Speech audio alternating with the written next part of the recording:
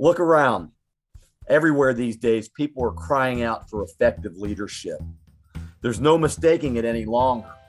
Men, especially leaders, are struggling, emasculated by imposed rules, stereotyping, and leadership models that are no longer working.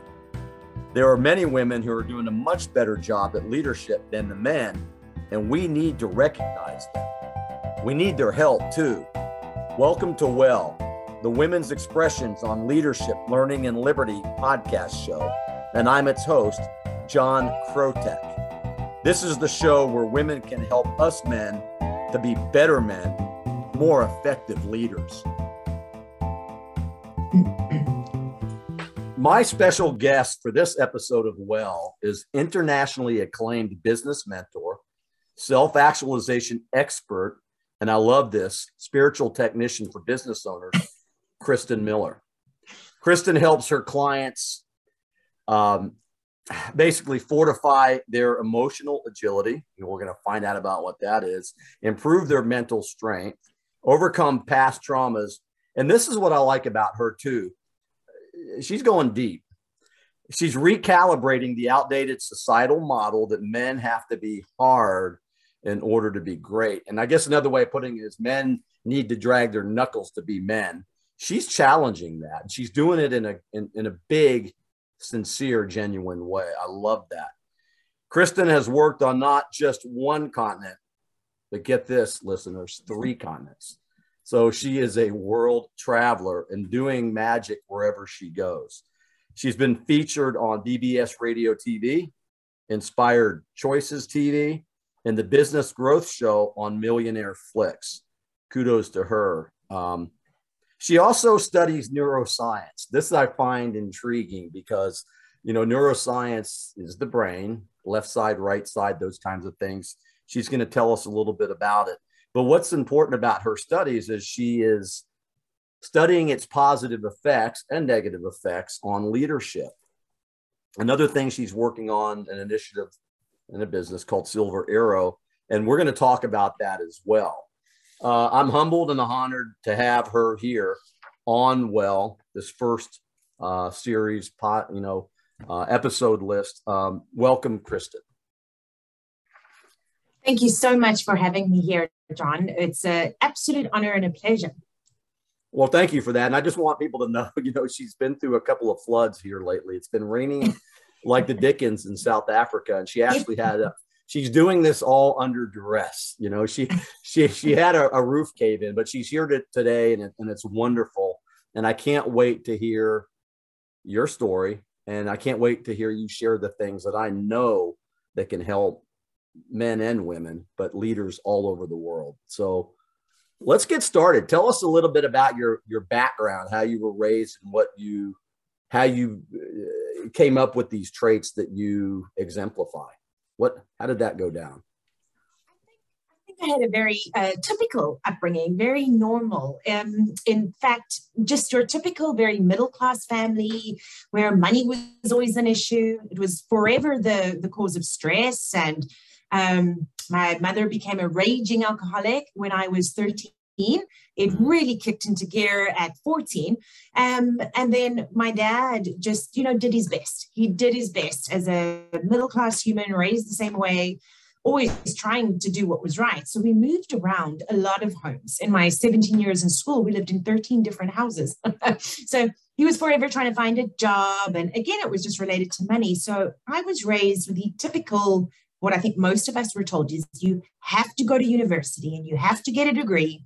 And it's all about the corporate work when you end school, after college. But that was a thing. My mother, I promise you, she even used to say, anyone who is not university educated is uneducated. And she's never been to university. But that was the kind of pressure that was put on us. So when I was thinking about university, I was going to be a criminal prosecutor. I've just always been an advocate for justice and equality. And I like to see good humans doing good things, just being kind and respectful to each other. But I didn't go. I quit. So as much as I was accepted into law school, month 1, I left and I packed up everything I owned from my bedroom, my childhood bedroom, in a little car, a little Volkswagen City Golf. And I drove thousands of kilometers, over 10,000 kilometers down to another city.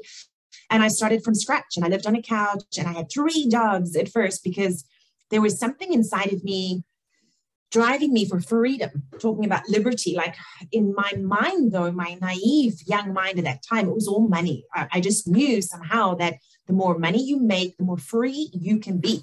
Now, that is an interesting and important differentiation, because it took until I was 35 to realize that true liberty and sovereignty actually doesn't lie with the money. But for years, you know, like so many others, I guess, you become successful because you're driving yourself so hard. And that is a very masculine energy, right? So in today's world, there's a lot of women going on about, oh, you must be more feminine and bring the softer nurturing kind in. And it's a yes to everything. I think both sides of the equation are needed. Both sides need to be in what I call harmony, not balance. Balance is more pressure. But it took me going through that.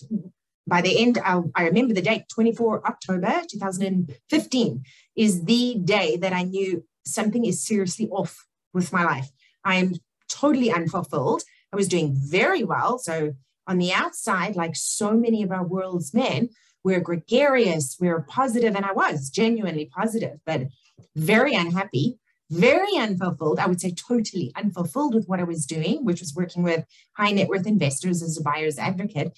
And I knew something had to shift. I knew I was misaligning somewhere, and I had no idea what it was, because like most people, we were never taught to follow joy. Happiness was not a thing in our house.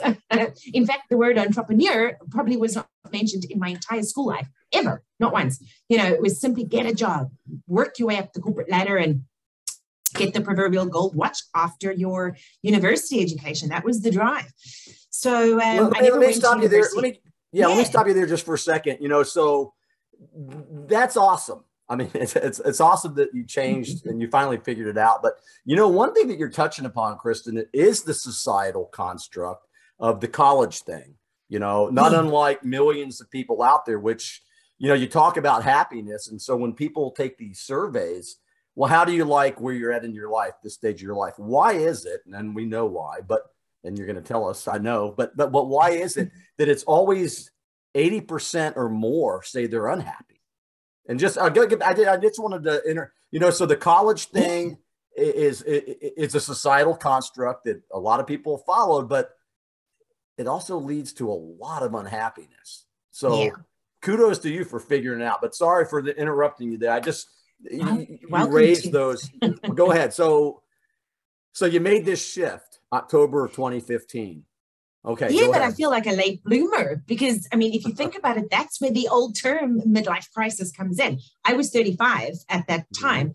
And my dad actually said to me once, he said, Kristen, are you having an early midlife crisis? I thought it was just for men, in other words, in their 40s. And I was like, you know, society even had labels for this type of phenomenon or whatever we want to call it.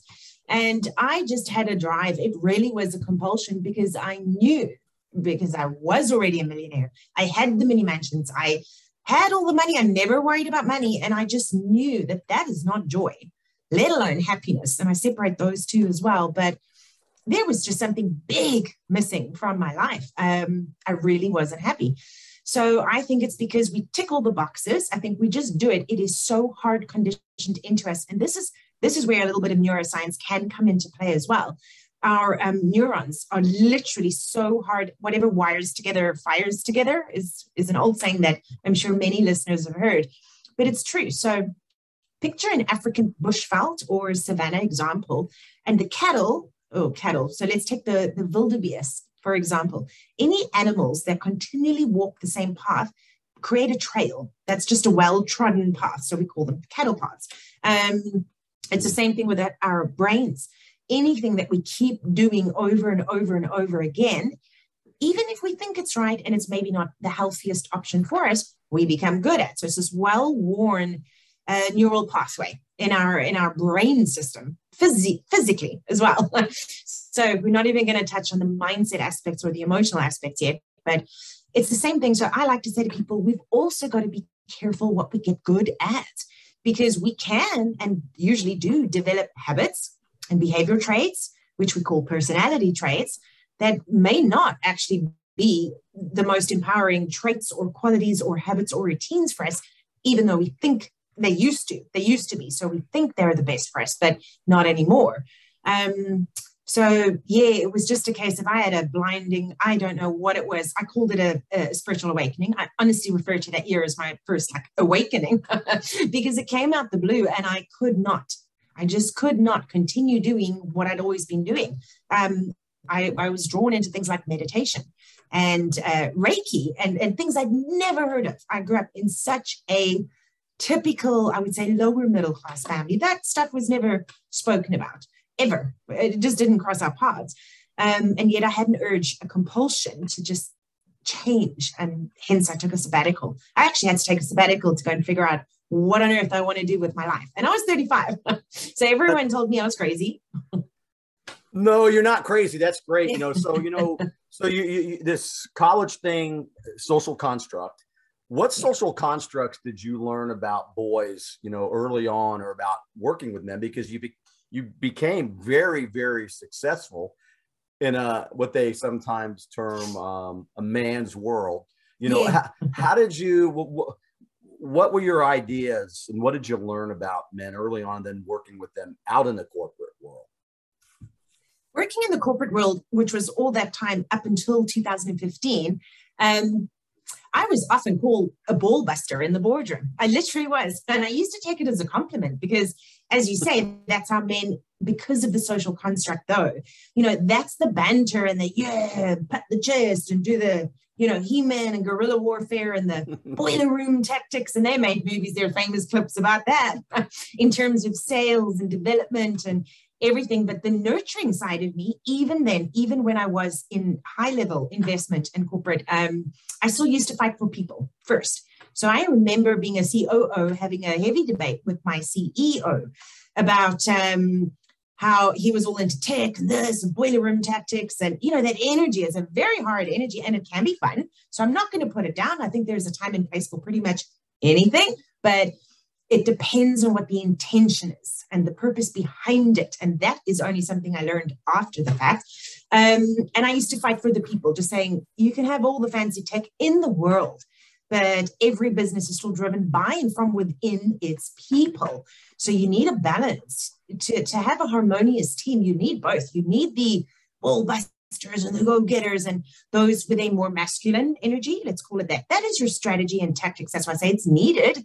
It's a good thing. It exists for a reason if we think about divine purpose and energy. But we also need the harmonious, the opposite, to balance everything out, which is the more feminine energy, which is your nurturing side, the naturally more gentle side. And the gender is irrelevant because different people will naturally possess stronger, or should I say higher levels of masculine energy versus feminine energy, regardless of your gender. That's actually irrelevant. So I'm a female, and according to most females, they think I'm very masculine. And it's okay. It's just what they see. They prefer to be the nurturers. And I say, well, think about Joan of Arc. Do you think she was more masculine? Or did she want to stay behind in the kitchen cooking for all the men? Or did she go out of war, and put on a warrior brave suit and go and lead people into battle? That's a great question. I'm glad you brought that up because I wholeheartedly agree with you that gender is absolutely irrelevant. I think what you said here, Kristen, which probably makes the most sense, we know it does, is balance. If you're too much of a ball breaker, as you put it, then it's not going to work in the long run. It's not sustainable. Yeah. If you're too meek and too gentle, it probably won't work in the long run either, as far as the business world goes, maybe. But finding that balance is the core, I think, and we talk about it, core values, but how we find those, how we put them together, and how we just move along in a more rational, because you're into the neuroscience, the left brain, right side working together to push our spirits forward, I guess, for want of a better way of putting it. But that's amazing. I like that. So nurturing, harmony, balance, gender is irrelevant. Everybody's making everything about gender these days, how you identify this and that. Come on, let's go. Let's get past that stuff. Yeah. Let's get to something really good. So So you went through a midlife crisis. I get it. But you know what? I like the fact that that is intuitive, because you're even saying that midlife crisis, this term for it, plays on you. So let's just say we're in a moment of indecision and we totally don't feel like we're into what we're doing. And they're going through a midlife crisis. Why don't we say we're going through a midlife, as you put it, awakening?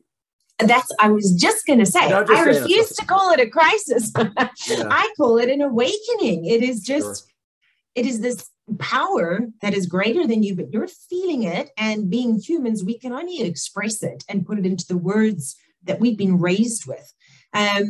So how we choose to express the actual vocab can vary, and does vary greatly, actually, from person to person. But I prefer to say, it's exciting.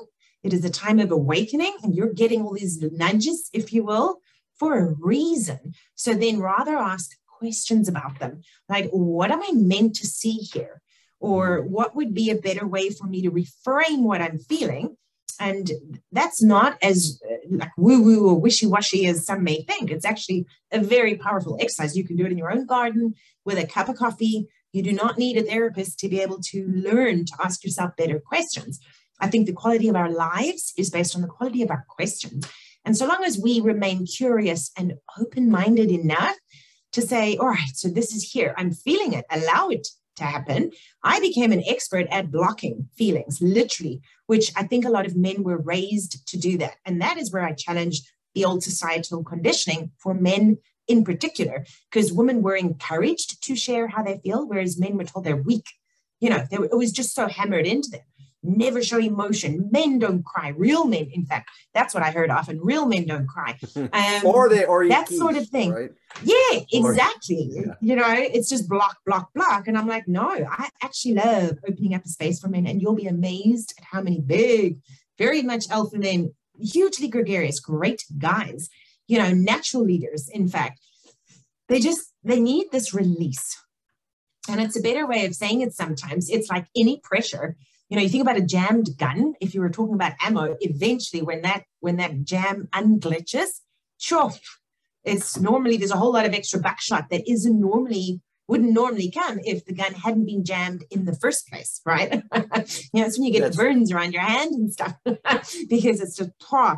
So I like to say, let's just release it, because that's how you resolve it, whatever it is, those underlying, that is emotional agility. Now you're starting to play with, I'm allowed to feel it. I don't need to become a sobbing mess, although that's okay if I do. But I can learn to start managing these emotions in a healthier way. And that is becoming agile, just like a multidisciplinary sportsman, for example. It doesn't mean that you're not still the same human being you were before, but you're learning it's self-governance. So emotional agility to me is a key to self-governance, because over time, that creates the equanimity, the state of equanimity that we all seek, I think, at the end of the day. So we're not reactive. We actually just become responsive. And all the macro and external factors around us don't. They'll influence maybe the actions that we take, but they don't influence our state of being. Being as in we're human beings. The doings come later. So that's emotional agility. No, that's interesting, because, guys are acclimatized to shutting off emotions, right? And I got to tell you, in America, a recent American Psychological Association guidelines have recently pointed out that traditional masculine roles may be pathological.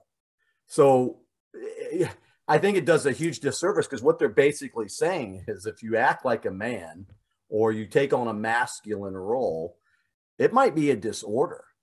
So I don't, that's, I have a hard time with that. And I know, how does that do anything to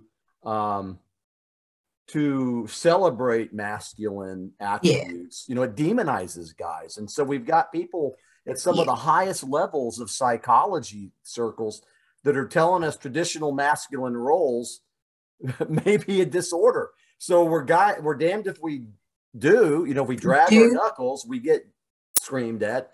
And if we're too woo-woo, we get that guy's weak. You know, Yeah. we get back to balance again. So in your neuroscience studies, how do we find the balance? How do we get to there? How do we do that? It sounds terrible to say, and it frustrates most people, especially because we live in a day and age that everyone wants instant gratification. Isn't that true? Repetition. It does take practice. I used to be highly reactive, especially as the oldest kid in a poor family with a raging alcoholic as a parent and a mother who was diagnosed with manic depression. So if you want anyone who cannot regulate their emotions, you want to talk to a kid, and it's not just me, there's plenty of us out there, who had to learn to adult and become the parent, because now all of a sudden I'm managing everyone in the family as the oldest kid from young. I just had to grow up early, and I look back with love, grace, and gratitude. So this is not a put down on anyone in my family, but it's I think it's very similar for men, if not more so. I'm just female, and I happen to be the oldest. But how often have we heard of fathers saying, look, I have to leave the family. You're the man of the house now, little man, talking to their 5, 6, 7-year-old kids. So already, and it's natural. And I understand that the intention can be pure, but the kind of pressure on it, you're the man now of the house, to a little guy, can often lead to an overindulgence, should we say, on one side of the coin or the scale, instead of balancing it out, because there is honor, I think, in being the man of the house. Any woman, if she's honest and if she's conscious to some extent, will say that as a female, and I can put my hand up here, I still want a man to be able to help make me feel just safe.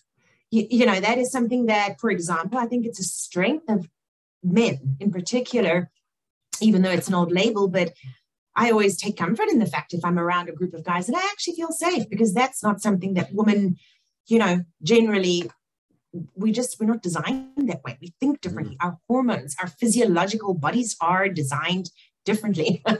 And that's a beautiful thing about biology, which is why I say we need both. The practice comes in, though. Are we going to be far more responsive than reactive? Kids raised with traumatic past childhood incidences tend to be very reactive. Now, that reaction can come in various ways: fight, flight, or freeze, just to give you 3 simple examples. So my mother, for example, is a shutdowner, as I call, just jokingly, like she'll shut down, totally freeze, and not with alcohol in her, I'm talking normal, if there was a crisis, whereas I'm a fighter because I've had a fight for so many years, for so long, so many things. Other people are the type who will flee. So every single human has innate and natural. It's a beautiful thing. So let's honor what God gave us. We have our own little levels of traits that serve or not serve. And then while we learn how to improve those through self-governance and self-actualization, which I think is any personal development journey, really, we just get better at honoring the positive strengths and gifts and talents. And we get better at honoring what we call our weaknesses, or the shadow side, because we cannot heal what we aren't willing to see. So if we want to begin the healing journey, we have to be willing to see, like, okay, Kristen, this is just bad behavior. It's now habitual because you practiced it for so many years, not being consciously aware of it. So still love yourself enough to be able to face it, and then let's work through it. But we don't need to focus on it. We've also got the strengths and the positive. So that's the balance and the harmony, I like to say, because harmony does, if you think about a heartbeat, it's up, then it goes down, and then you got the regular. Just think about a heartbeat like you see in the movies. Kind of like behind me. Yeah, boom, exactly. boom, boom. Yeah. Like behind you. Then something will happen, some emergency at business, and then oops, there's your stress levels and everything up. And then you get the release, and then back to regulation, and up and down. Exactly why I love the word harmony. But when we try to do balance, I will show you with a ruler, people seek perfection, which is just silly, So when we're trying to balance everything all the time, it's way too much pressure. I think humankind in general, not only in women, but also in men, I've got to be the best businessman, the best leader, the best team leader. I've got to do all the hiring and firing. I've got to pay everyone. I talk about CEOs, but then I've also got to go home and be the best husband, the best father, the best everything. I'm like, guys, stop with that is where too much this striving for perfection, balance, like imagine a spirit level. There's a lot of intricacy that goes in there. So I say, allow yourself to just be in harmony with life. There are going to be good days. There are going to be bad days. All we can do is respond however we can best respond. And we will get better at responding to our pet peeves, for example, better as we learn to regulate our emotional reactions, because our emotions aren't uniquely guarded in only one section of the brain, the creative versus the logical. It's, for example, they're throughout our being. That is our energetic resonance. It's like you walk by anyone who's in a foul mood, you'll feel it. You can feel it, the vibe, so to speak. Or if they're down, like if you hang out with someone who's really, really down, you can feel it, even if they don't show it or necessarily speak about it. Some hide it very well, and I'm not disputing that. And that is a well-practiced conditioning in them somewhere along the way. They learn to hide it well.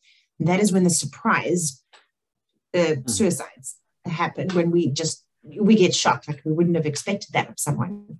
But if you're really close to someone, you can pick up the little signs. I know a little bit about that. I hid that assault for 42 years. And then it took a drinking and driving incident, which left me with a traumatic brain injury, which forced all that to percolate and come to the top. Near divorce, the suicide crisis call that I made. And, so, you're talking about real world situations. Let's just say I'm a 48-year-old CEO, got a wife and kids at home. I've got a Maserati, nice, ocean view in my, French kitchen, and there's the beach, right? And I've got everything. Went to college, got friends. I play golf on Sundays with the boys. But I'm freaking miserable inside. I'm hiding what you just said so well. Tell me what's going to happen if I reach out now to you as a mentor and a spiritual neuroscience guru, if you will. What are you gonna help me do? Hey, Kristen, this is John. You don't know me, but I've heard a lot about you, and I understand that you can help men to get better. Yeah. For sure. There's a long online evaluation. It's literally 78 questions. Just a little, I call it a form. I don't like saying assessment because I'm not assessing anything, but I ask clients to fill that out, just because I believe they'll be more honest initially, especially because we don't know each other yet, as you say. So it's a case of how willing are you going to be honest when answering something. And generally, I think humans are more honest if they're just alone and they allow themselves that 10 minutes to just get into their thoughts and answer those specific questions, driven to try and decipher exactly what is most frustrating you at this moment. And I tell you why I do that. It's because most people, and I was one of them, but most people I've come across literally, and especially in the last years, they do not know how to describe what they're feeling.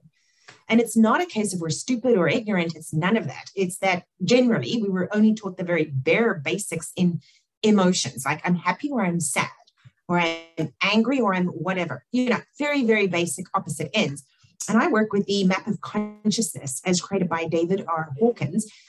So there's power versus force. But the reason I need to try and get the man in front of me to try and articulate, like express whatever he's most feeling, like whatever's really pushing him at the most at the time, is because whatever we can name, we can tame.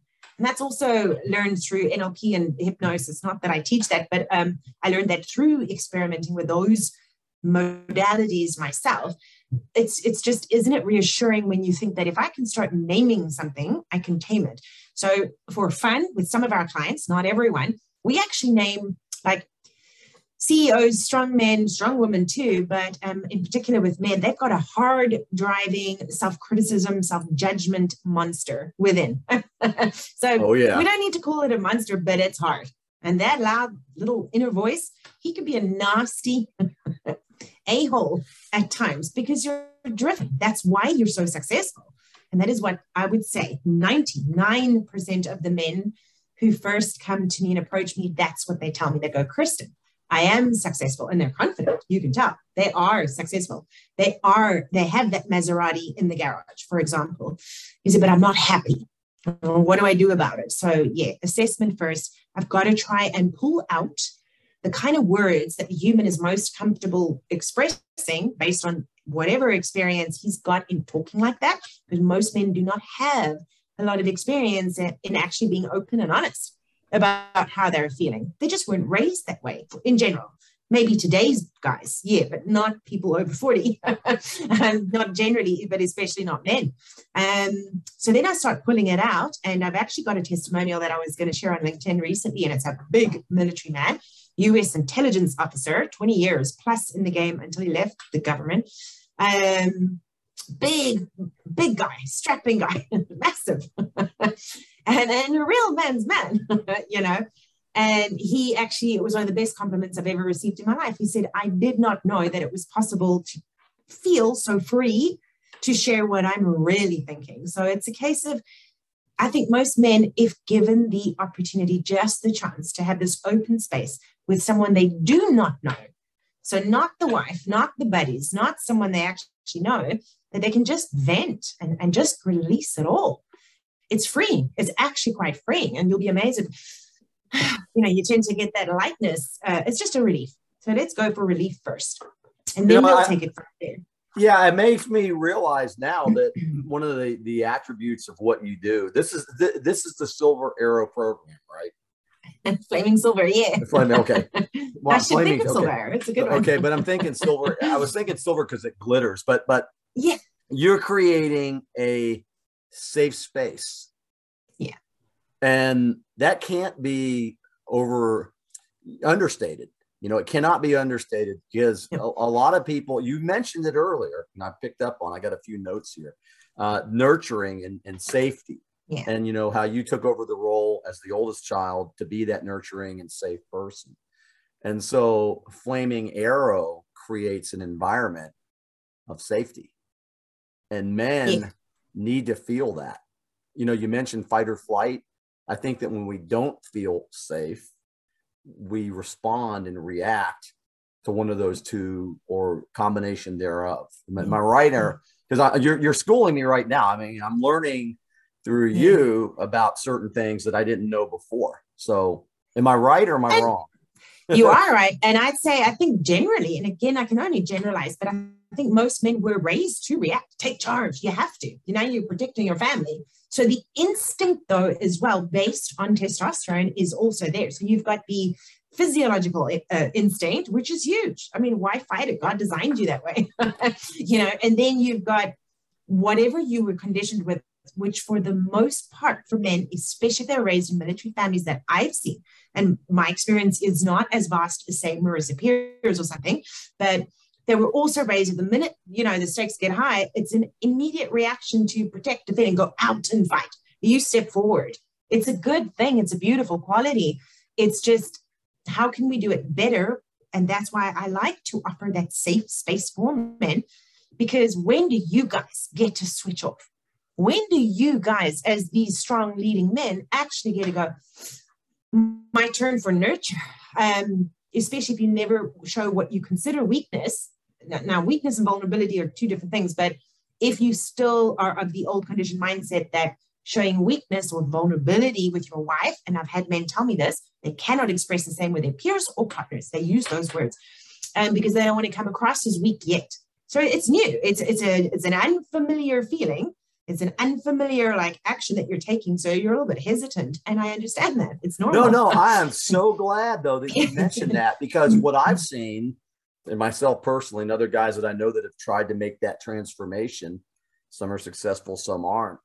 And you mentioned dark shadow side. Yeah. When we start to rewire, you mentioned rewire things that fire, we rewire. Anyhow, when we start to change and make that transformation, it is freaking uncomfortable. And sometimes we wonder, is this how it's supposed to feel? So when you have 30, 20, 40 years of modus operandi, then you come across a Kristen Miller who's going to change that. You know, work, practice.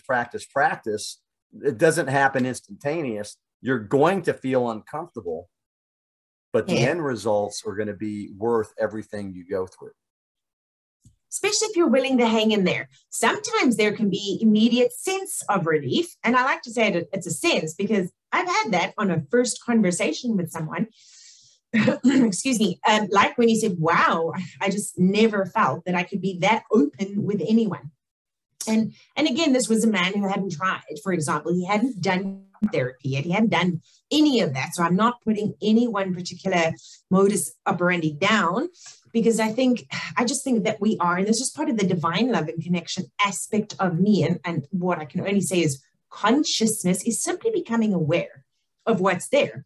So ignorance technically is simply an unawareness. It doesn't mean we're stupid or didn't look up stuff or aren't well read. It just means we weren't aware of it. There's plenty of things out there many people can teach me that I'm totally ignorant about right now.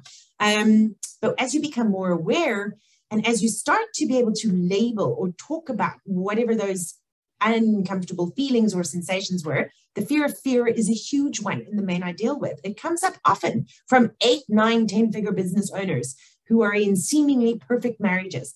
So they're not unhappy with their relationships and they're not unhappy with their business. Two major causes of distress, let's call it that, distress in the men that I work with.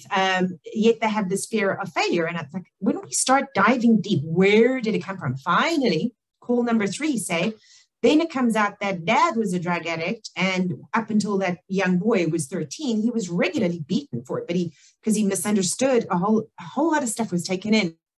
You know about the power of our subconscious mind, what we take in, even if as an adult, we would think that's silly. But as youngsters in this very, very undeveloped brain, we pick up sensations and energy long before we pick up words. So I always like to say that your energy precedes you. It's just that adults don't think that because now we have words and vocabulary, we can have interesting and insightful discussions. But as tiny little kids, all you're picking up is the vibes. Dad's angry. Mom's sad. But that's about the extent of what you're picking up. And it is from in utero. And the studies proving that are mind-blowing. It's just can only imagine, yeah. All the stress and the chemicals and the hormones. And now we're talking emotions, which is all based on physiology as well. The science is proving it. So when you start diving deep, it's just incredible what comes out. So the sense of lightness, I like to say lightness and levity is something that is tangible because you can see it in a man's face. You can see it in his expression. Sometimes it's a little bit of the shoulders just go back. It's lighter. And it's tough to describe. One of my male clients, I'll give you a big CEO, his secretary one day after we've been working together for about 3 months. And she said to him, you just look different. And he laughed and he finally told me he figured out what she meant. And they discussed it and they joked about it. But it took about 3 months. And it's that she ended up telling him, you just look happy. I've never seen you happy. So something as simple as happiness, it changes the face and the structure and the biochemical structures, in fact, including in the brain, throughout our entire physiology of a human being, based on the emotional agility and then strengthening and fortifying them. And then you get to start strengthening. You just got to play and practice and get through all that discomfort. It is unfamiliar, and no one likes unfamiliar. None of us do. Yeah, that's the truth, and yeah, I mean, how do you tell us a little bit about the spiritual side? Because we hear so much about get in tune with your spirit or believe in something bigger than yourself. Yeah. And some people have a spiritual side. They've tapped into it. Yeah. A lot of people don't. They don't really understand what, we might know it as intuition or maybe just looking at the way that sun rises every day. I don't know. Tell me or tell us, what is that? What is that part of it, of the model of transformation? It does depend on what the human thinks and speaks about it. For example, like I will never use the word God unless I've asked them, like, to you, what is the higher power or a creator or a divine force? I'm very comfortable. I prefer to use the term the divine field of infinite intelligence. And then I take excerpts and I work with them through the science of getting rich. And I know it's a money book and it's a great one. And it's all about science and the art. But the terms and the old school definitions of the divine field of infinite intelligence, the substance that has no form, yet is in all form and existence in substance. That is when we start getting into metaphysics, like how our thoughts literally impress into the field around us. I've got an image on presentations that I use, when there's a light shining and you see the dust motes sprinkling, just dust motes through a light beam. It's kind of like that. So depending on the human I'm speaking to and depending on what they prefer, like I had a male client who studied Hebrew. But he studied it in depth. He's got a natural desire to have understood all that theology and philosophy behind everything that was the Jewish religion, if you will. And he's not from Israel. He's a mountain man, but that was his desire. It's a beautiful thing to witness. So we use very different terminology about it.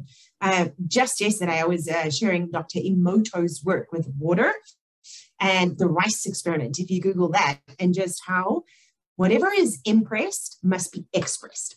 So if we are impressing in our minds whatever thoughts, so I like to say the thoughts are the electrical impulses.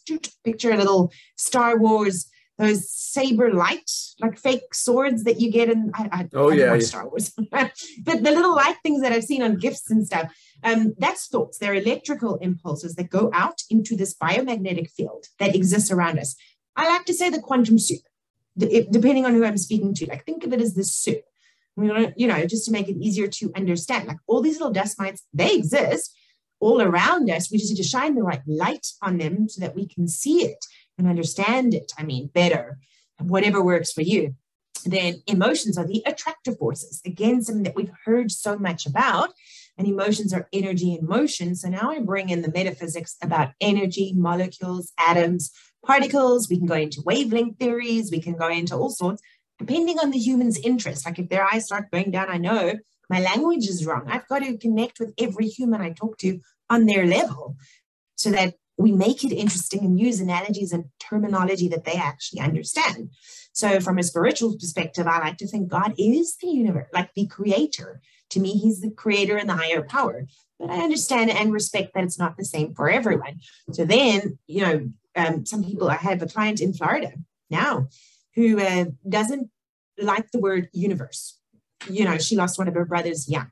So she was always angry at God and doesn't want to swallow or accept, and I mean that with respect, like universal consciousness. So, we use different language with her. And for her, it was like, how can you say God is loving and kind? Or how can you believe that the universal forces are benevolent? And I was like, well, let's think about the biome. And she is a scientist.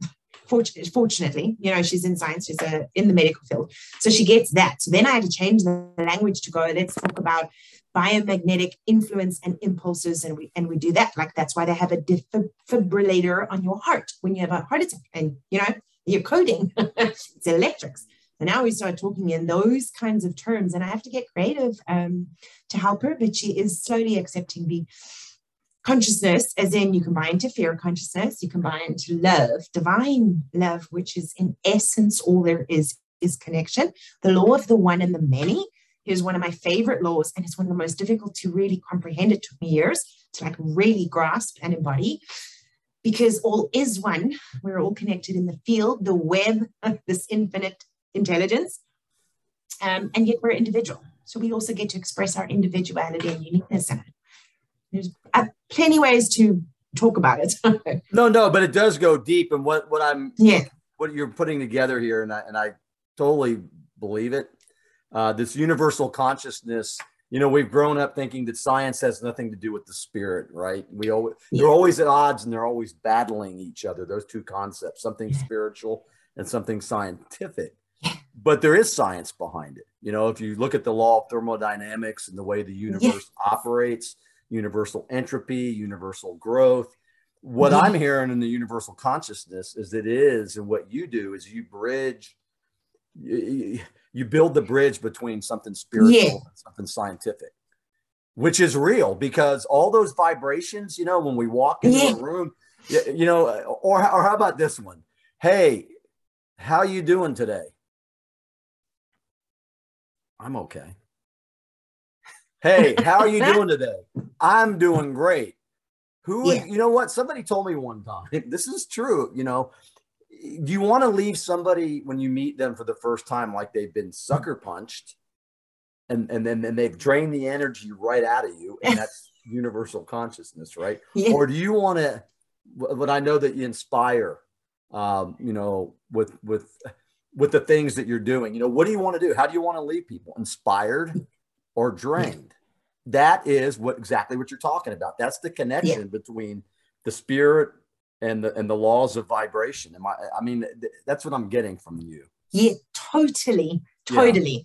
And then even for those guys who were never aware of like the map of consciousness, which all it is a logarithmic scale. So when I work with some really intelligent men who are skeptics, and I love that because they're teaching me to become a better human, to try and learn how to describe things better in ways that meet them where they're at. So I enjoy that. I enjoy the challenge. So when I show them that map, and I mean, you can Google it, the map of consciousness. It's also teaching them, like, every now and then, let's do a check-in. If they're having a bad day, as you say, like they're really feeling bad on a certain day. All right, where would you place yourself on this scale? Because the intention would be to try and always vibrate, function optimally, which is at a state of love or above. You know, but sometimes, let's face it, we all get bad days. So sometimes we might be the anger iceberg is an important one for me. I find a lot of men express it. I know I used to, based on my upbringing, but anger covers more often than not betrayal. It covers hurt.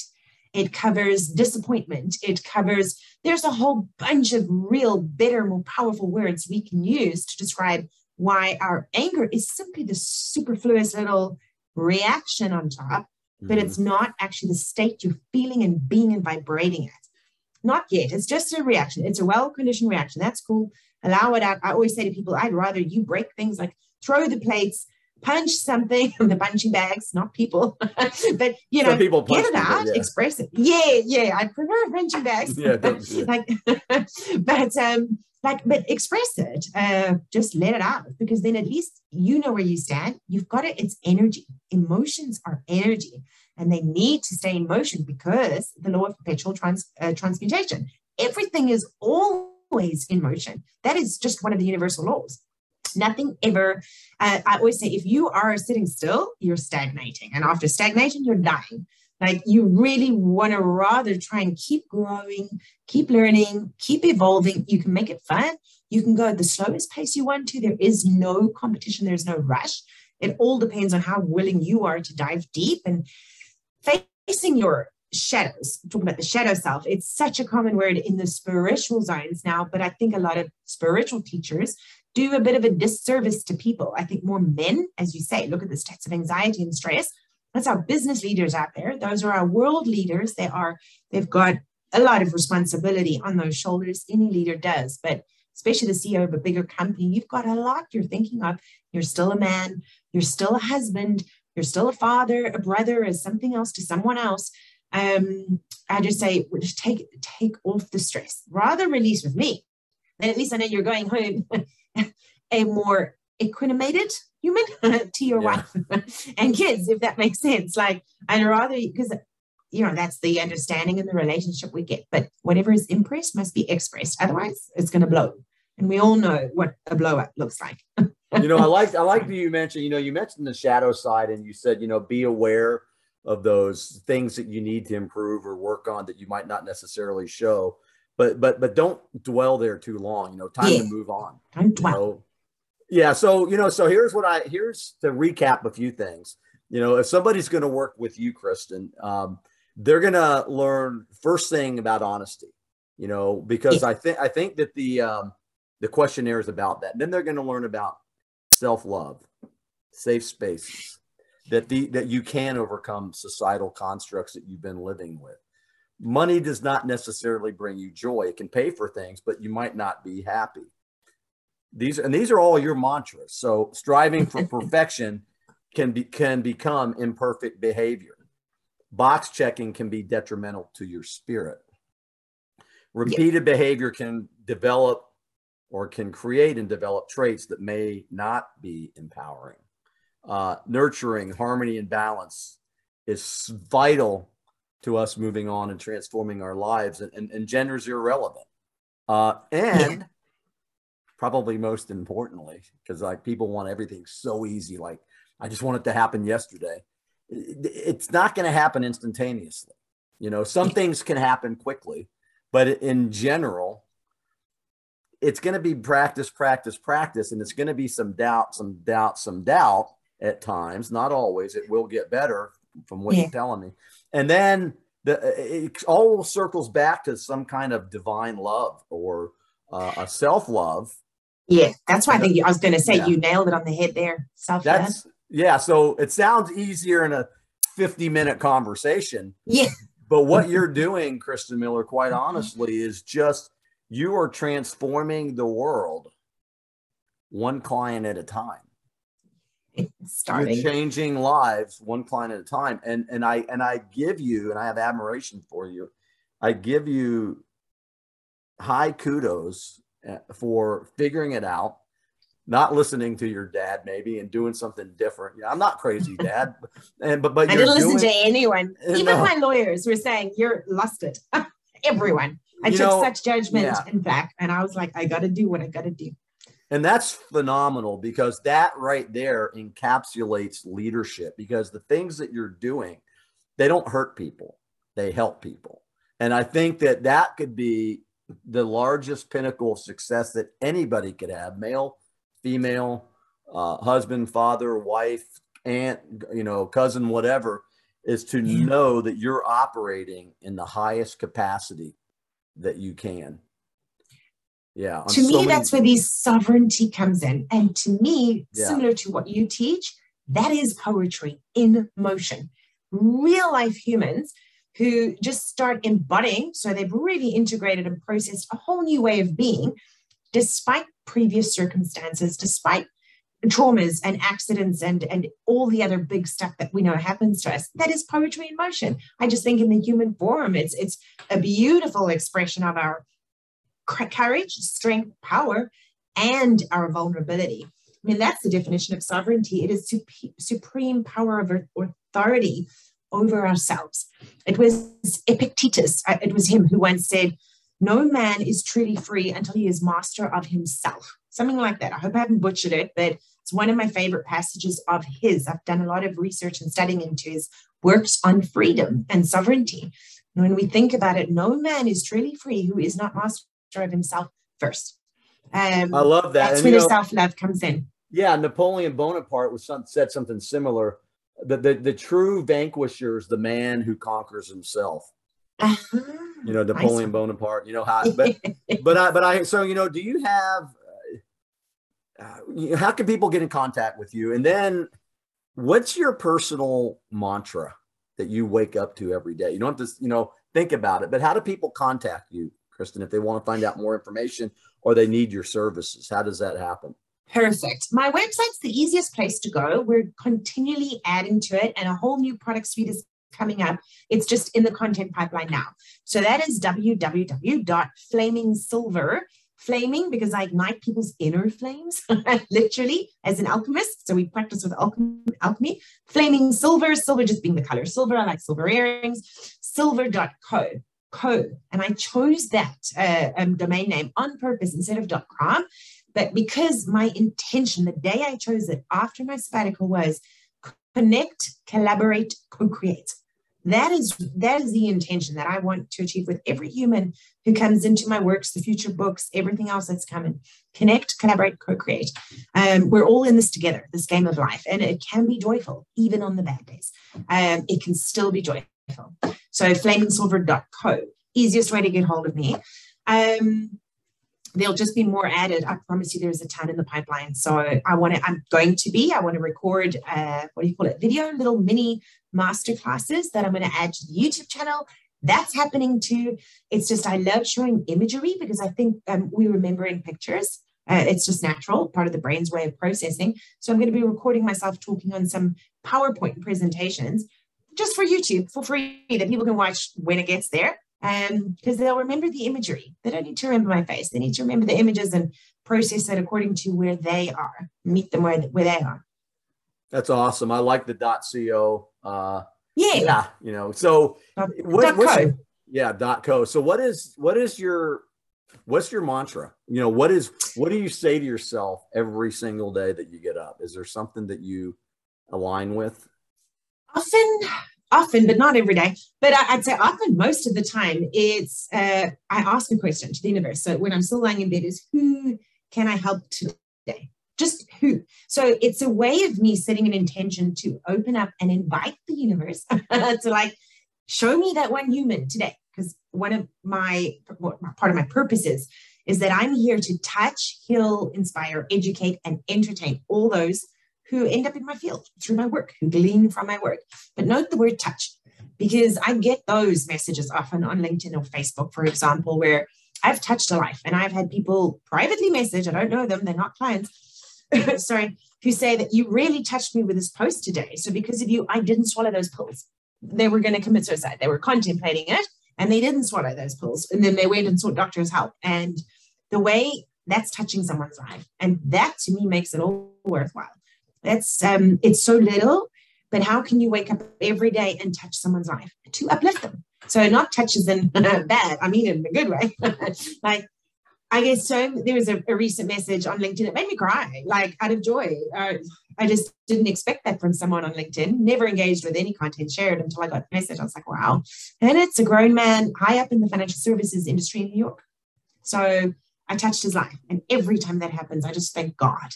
I'm here to do whatever it is I'm doing, even in the seemingly insignificant things. Yeah, that's a gift. And, nothing is happenstance. In fact, Kristen and I met on... True. We met on LinkedIn, and the law of attraction is alive and well. The universal consciousness is working. I can feel it. And I'm so inspired by you. And I really look forward to see what you're going to do the here and now, but also in the future, and hopefully be part of it in some way. Yes, because I cannot wait to do my group workshops, and I need you there because men like to listen from men. I can guide everyone. I can do the horse thing. That's part of the energy, trust, and leadership thing. But I love having real men like you, real people, real men, to come in and also talk, to show an example. You exemplify it. So you will be one of them on my guest expert panel. It's going to come in and really just talk to my small group workshops live and in person. I cannot wait to do. That's going to be in the USA. And it's going to reciprocate. So I appreciate you. Thank you for helping me out on this first series of these podcast interviews. And I can't imagine a world without you in it. So it's all good stuff. And thank you. Thanks for being here. Thank you, Kristen. Oh, John, thank you so much. It's an honor. Thank you for listening to another episode of Well. Without you, we don't exist. We hope the men who joined us today learned some valuable tips to improve and not be ashamed to use them. Be the change, set the example, keep going, men. And for the women leaders out there, keep creating and keep helping us men to become even better men, more effective leaders. Thank you. Until next time, stay safe, be well, and lead.